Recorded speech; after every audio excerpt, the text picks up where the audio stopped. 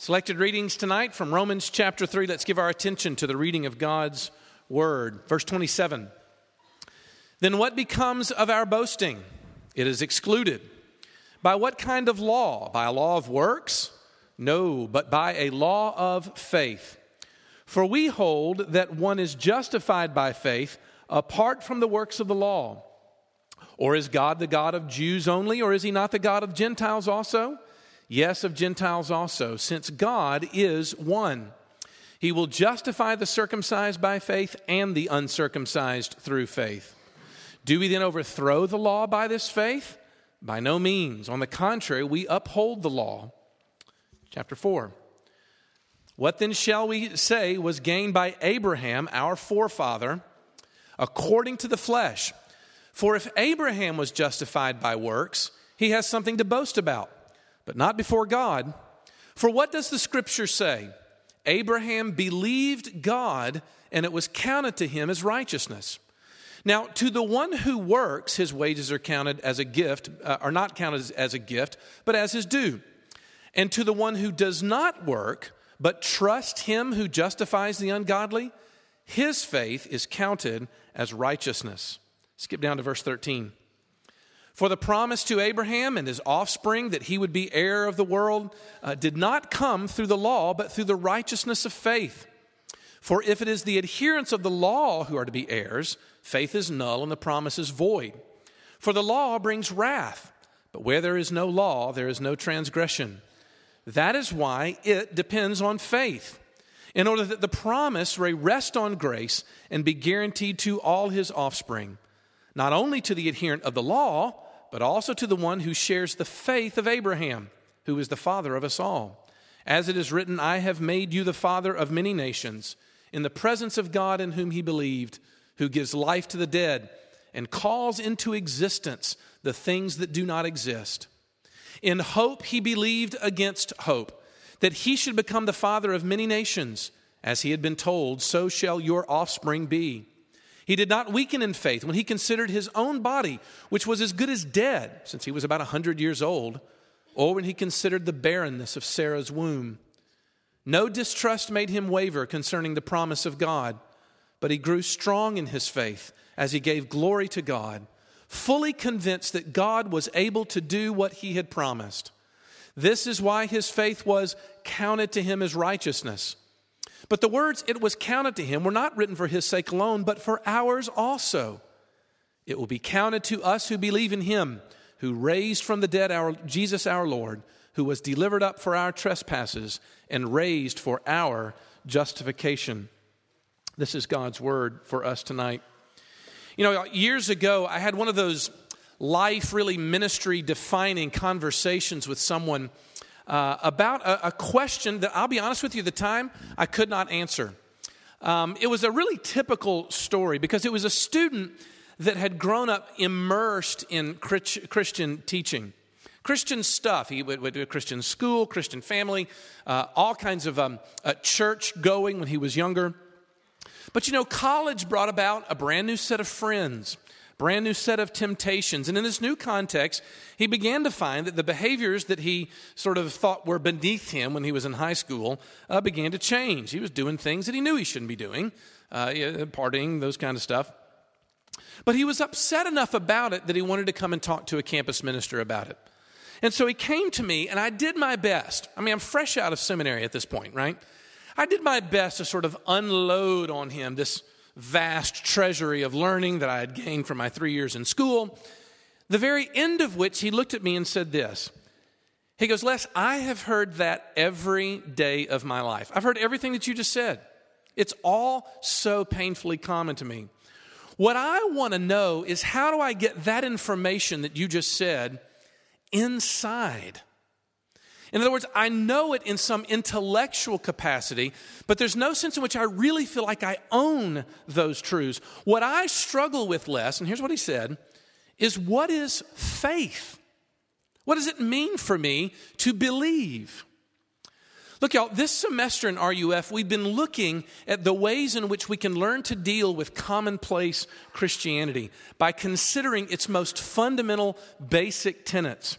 And what we come tonight to is a topic which, I'll be honest with you, has haunted me ever since that young man asked me that question. Because the truth was, it was a question that I had struggled with and even continued to struggle with until he asked me. What does it mean to have faith? Better yet, how do you know if you are believing?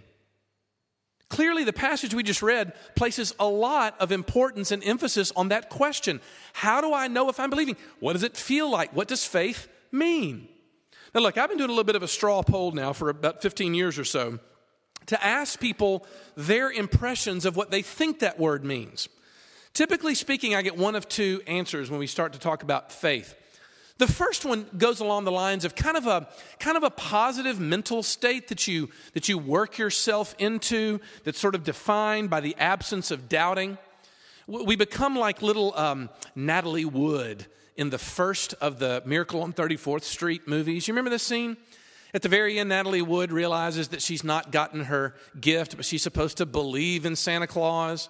And she's in the backseat of the car as they drive through the neighborhood, and she's saying, I believe, it's silly, but I believe.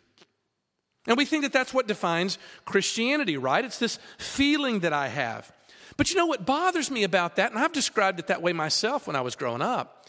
Have you ever noticed how hard that is to pin down?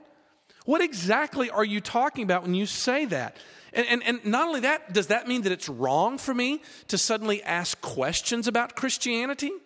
To investigate it further where I might have issues that I struggle with? For many of us, I submit to you that you have denied yourself the right to even dig into the questions you have about Christianity because you're terrified that it means you don't have faith. That's the first answer. The second answer I get from people are the people that look and say, well, faithless is this kind of intellectual leap into the dark, you know? Yes, they would say, I understand that the Bible is full of errors. I realize that Jesus may very well be a myth that people have created in their minds. Maybe the Bible itself was conjured up by a bunch of medieval monks. Who knows? But you know what? That's why you got to have faith. In other words, no matter how absurd the things that you're saying in Christianity really are, if I just believe enough, it crosses me over into that absurdity. This is what your science professors pitch to you as religion and faith. Sure, believe if you like. In here, we're going to deal with facts. You can deal with faith, we deal with truth here. Does that make sense? You've heard this before, haven't you? Many of you have. Look, I simply want to submit to you that it's fine to have that opinion of what faith is on some level, but you run square into the problem of what the Bible teaches about you wanting to believe. In other words, when the Bible comes and presents the issue of faith in front of you, it goes out of its way to try to prove it to you. Well, why would it go to the lengths that it does to prove something to you if you're supposed to take this intellectual leap into absurdity in the process? The Bible simply doesn't possess that view of faith. They go into great detail for that. Look, the thread that stitches together chapter 3 and chapter 4 in the book of Romans is this wonderment from the apostle that God would actually allow people to be on his good side, to be granted his favor through no other means than faith. Look, y'all, we've got to come to a biblical understanding of that word. What does it mean? I want to throw three contrasts at you. Three contrasts that I hope will give us some hooks upon which we can better understand what the nature of faith is. You got them listed there on your handout. The first one is faith versus boasting. Paul contrasts there in chapter 3, verse 27, that our boasting is excluded by faith. So the question is, what in the world does Paul mean by boasting, right? Well, the word comes from, and I'm very grateful, this is yet another Tim Keller nugget that I got from something that he was preaching on this in a different passage on the same topic. Look, the idea of boasting, interestingly enough, comes from an ancient ritual of warfare where the armies would assemble prior to battle, and the general would walk among the ranks of the soldiers, and he would begin to, in the Bible's terminology, boast. And what he means by that are the things that he would say, look, how am I going to get all these men to go rushing into battle with the force that they need, for many of them that will mean certain death? How am I going to do that? And what he does, he starts to sort of pump them up, right? He looks and says, tonight, the crows are going to feast on the enemies of our flesh or something. In other words, that's the Bible's view of boasting. It's a way in which to get people pumped up. We have a modern version of this. I love on College Game Day when ESPN sort of sneaks their cameras into the pregame locker room. I'll be honest with you, college coaches, as talented as they are not speech makers typically. They didn't pass speech when they were in college for some reason. And basically what they do is they load up, in the locker room with these guys, this string of things that are so painfully cliche. You know what I'm talking about? It's like, all right, kids, man, we're going to go out there and give 110%. Leave it all on the field tonight. There is no I in team or those kinds of things. What's he doing? In the Bible's terminology, he's boasting. He's trying to find something for those people to grab hold of and to say, that's something for me to fight for. Does that make sense? Okay, so when the Bible comes along and talks about our boasting, it actually says that there's a human innate need for us to boast. Jeremiah chapter 9, 23 through 24 says this, "Thus says the Lord, let not the wise man boast in his wisdom, let not the mighty man boast in his might, let not the rich man boast in his riches, but let him who boasts boast in this, that he understands and knows me." What I find interesting about that verse is, did you notice that there was not an option to not boast? In other words, the writer is suggesting to us that there's a basic human need in the soul of mankind to get pumped up about something, to give you a reason to get up out of bed in the morning. That, the Bible says, is your boast.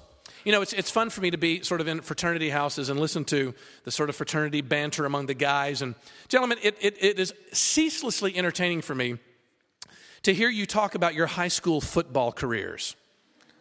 You know who you are. The ladies just laughed at you just now.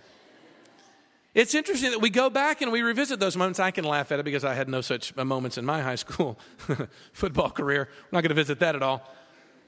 But it's funny. Do you remember the accolades that you got? Do you still have the newspaper clippings from Saturday morning after your game on Friday night? What was that? That's our boast. Those are the things we look at and say, someone praised me for that. Now, ladies, don't get too terribly critical, How many times have you looked in your mirror, and said to the mirror, okay, I may not have that girl's skinny little hips, but you know what? My last boyfriend told me that I had pretty eyes. That I have beautiful eyes. How can I accentuate the eyes, right? More eyeshadow. More eyeliner. What do you wear? Eyeshadow, eyeliner? I don't know. Look, I would simply submit to you that boasting occupies the majority of your day. You're constantly visiting in your mind and your heart that place that brings you comfort. The Bible says that's your boast. This is a ubiquitous activity that we have. But here's what God says. God says, I don't want my people to live that way. Because faith excludes boasting. Why? Because boasting is always going to cause you to look down on others. Always. Look, those high school football games, gentlemen, they let you in. There was a passage that you passed through into a certain level of social acceptability, or maybe even psychological acceptability for yourself, that basically allowed you to look down on the people in the band. Right? And now band people, don't get too cocky. You did the exact same thing to the athletes, right? The bottom line, though, is boasting always leads to condescension. And condescension will always create oppression and suffering. And so God said, my people will not be about that. Instead, what I want you to do is to live by faith. So what faith is, therefore, is the determination that I say that I'm not going to live my life on the basis of the accolades that I get from either myself or other human beings. The person who's believing has learned to live their life on the basis of God's accolades. Now, this is really funny. It's really funny. There are a lot of faces that just kind of went, what? I want to suggest to you, and I try to suggest this to you almost every week, that it is foreign to very many of you to think about God's dealing with your life as being something of Him pouring accolades on you. Look, I would even submit that for most of the Christians in this room, if we're given to a moment of honesty, we have a deep suspicion on the inside of our hearts that when we bow our heads to pray, the God that we meet at that moment, however you will describe him, is simply kind of tolerating us. We are, as it were, a bit of a bother to him. But see, the Bible's picture of what happens in the doctrine of justification by faith, like we talked about last week, is not that God comes in and creates for you, like R.C. Sproul says, some fragile truce, as if the relationship between the two of us is some temporary ceasefire until you mess up again. No, the Bible says in places like Psalm 87 that glorious things are said of you, O city of God. In other words, God is up in heaven. Let me tell you a story. This is one of those that may cheese you out, but I thought it was interesting. A good friend of mine, who is actually in Nashville making music these days. I really like his music, as a matter of fact. We had breakfast one time at the Bottle Tree a couple of years ago, and I was late, he was early, and when I walked in, he had this really weird look on his face, and I said, "What's wrong with you?" He goes, "You're not going to believe what just happened to me. It's the weirdest thing." He goes, "I was sitting here and you were late, and so I thought I had a little bit of time to read my Bible. So I opened up my Bible and I was reading through some stuff that I just kind of wanted to look through."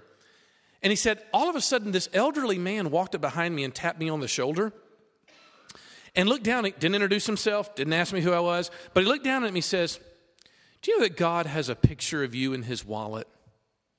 He walks around heaven showing you off to the angels." And off he walks. Now, I know for most of us, strange elderly men walking to us in the Bottle Tree is a bit of a disturbing experience, I'm sure. But the funny thing is, the story may be cheesy, but the sentiment is not. Is there room in your understanding of God for a God who actually heaps accolades on you to the point where you would be tempted to boast in him? Let the man who boasts boast in this, that he knows me. That, my friends, is the essence of Christianity. C.S. Lewis said it best. He said, the promise of glory is the promise, almost incredible, that we shall please God. It seems impossible. It's a weight of glory which our thoughts can hardly sustain, but so it is. It means good report with God, acceptance, response, acknowledgement, and welcome into the heart of things.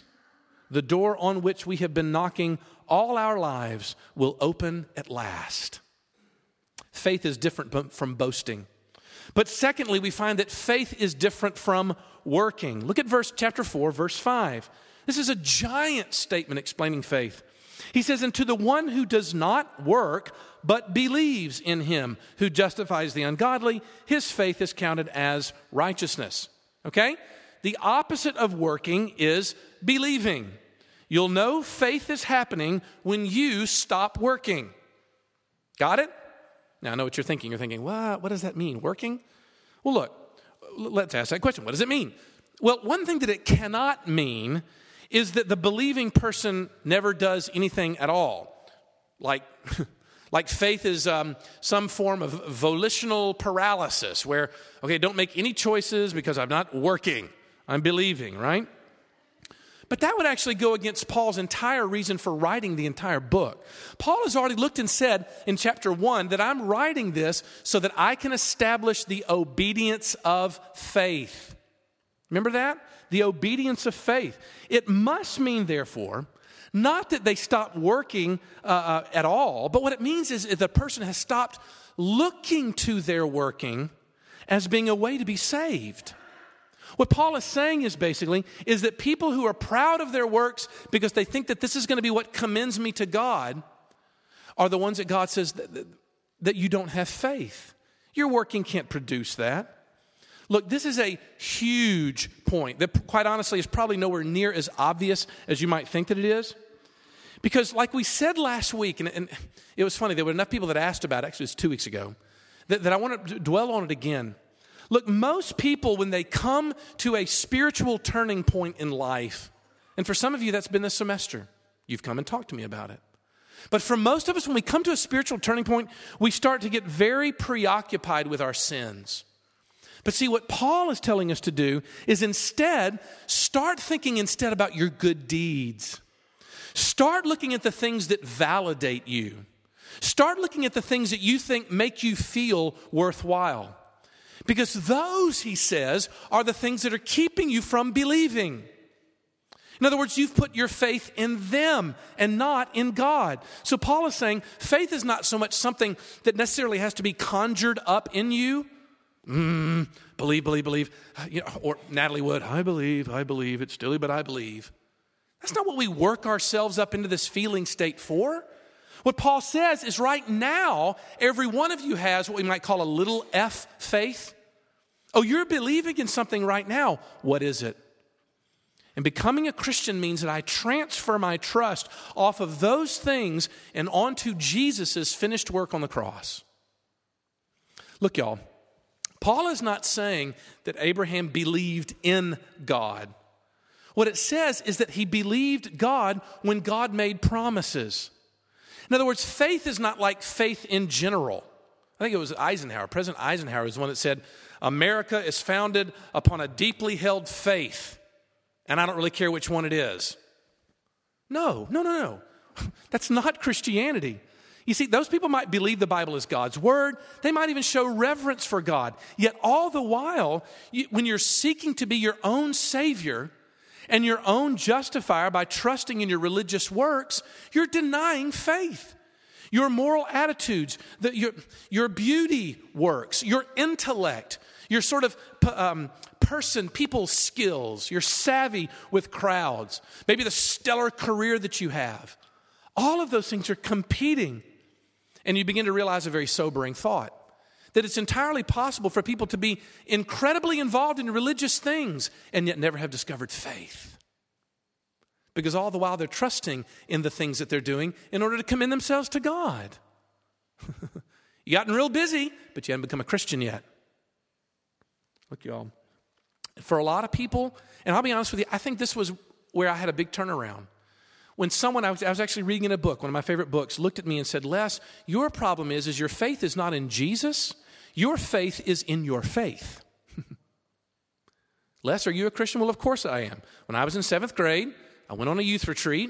There was a very dynamic youth communicator who said a lot of things, and they asked me at the end if I wanted to be a Christian, and I said yes, and I prayed the prayer, and I'm a Christian. Now look, I'm not denying that that's a terrible way to describe one's experience of dealing with the truth. But what happened over the years is I began to struggle with what it was that made me a Christian. Because my faith, I realized, was in my faith. I believed in my believing. And you know what? I had zero peace.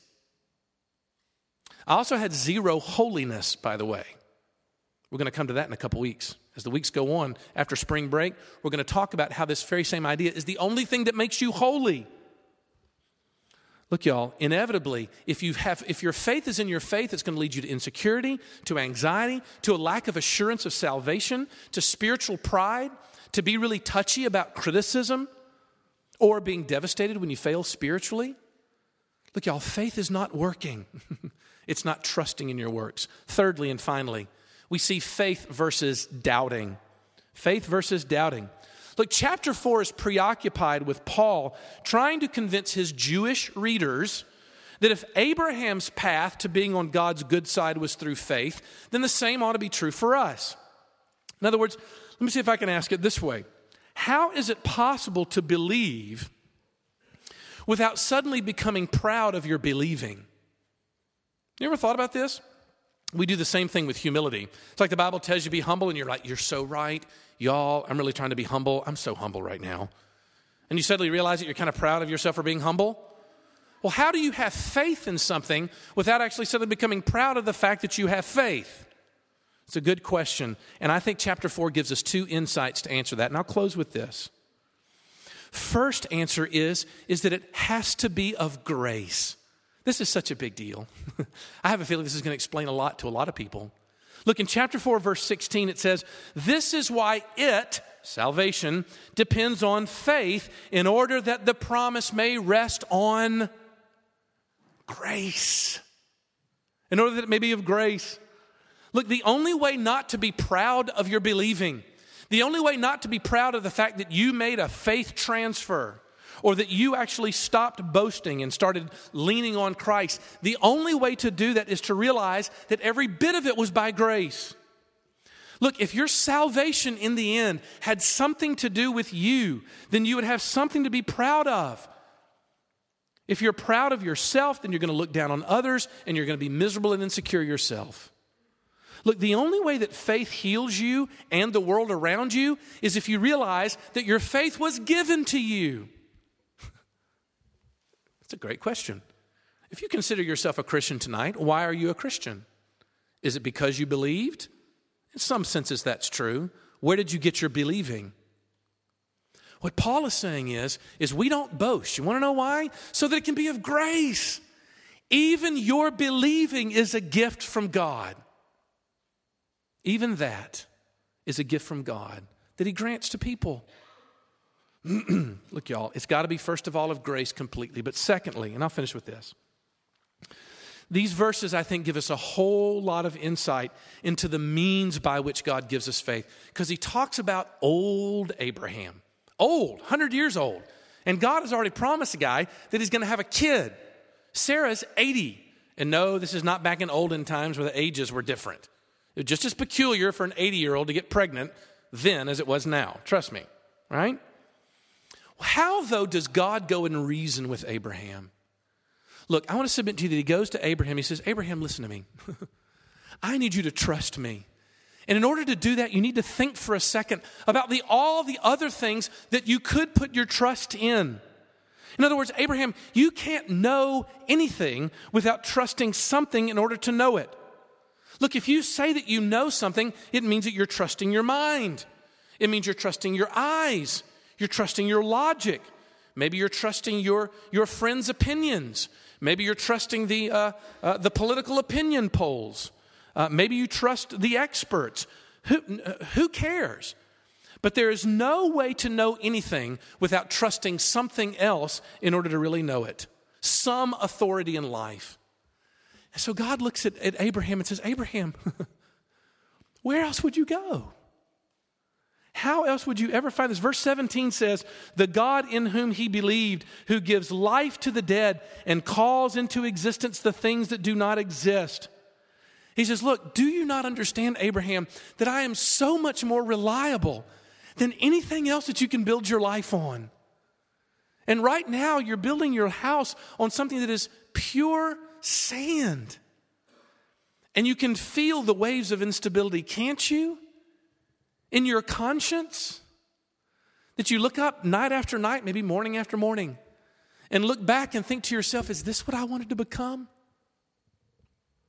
Is this what I wanted to build my life on?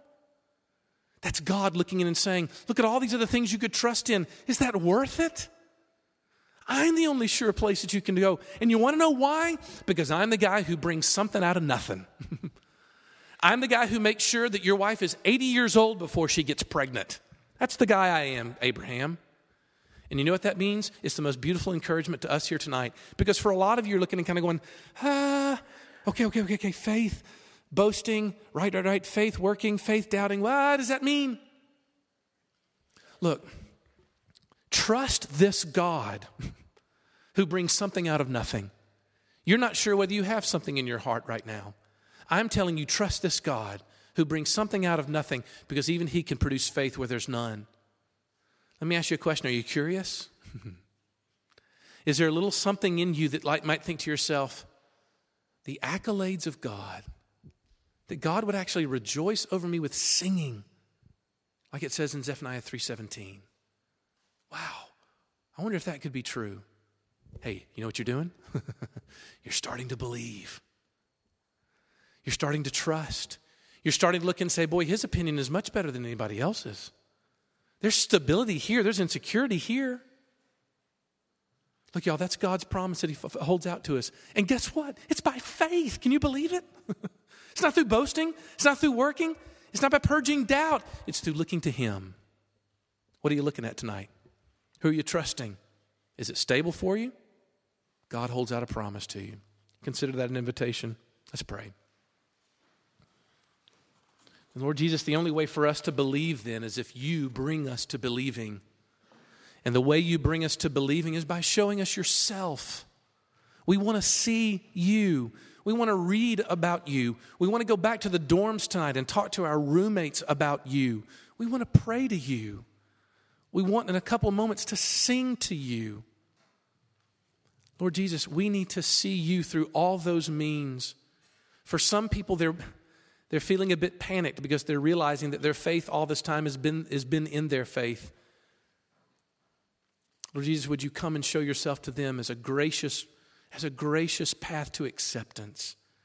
That you don't ask anybody to jump through hoops. Without money, come to Jesus Christ and buy, the song says. And so, Lord, as poor as we are, we come to you as best as we know how, asking for you to work faith into our hearts. For we ask all this in Jesus' name. Amen.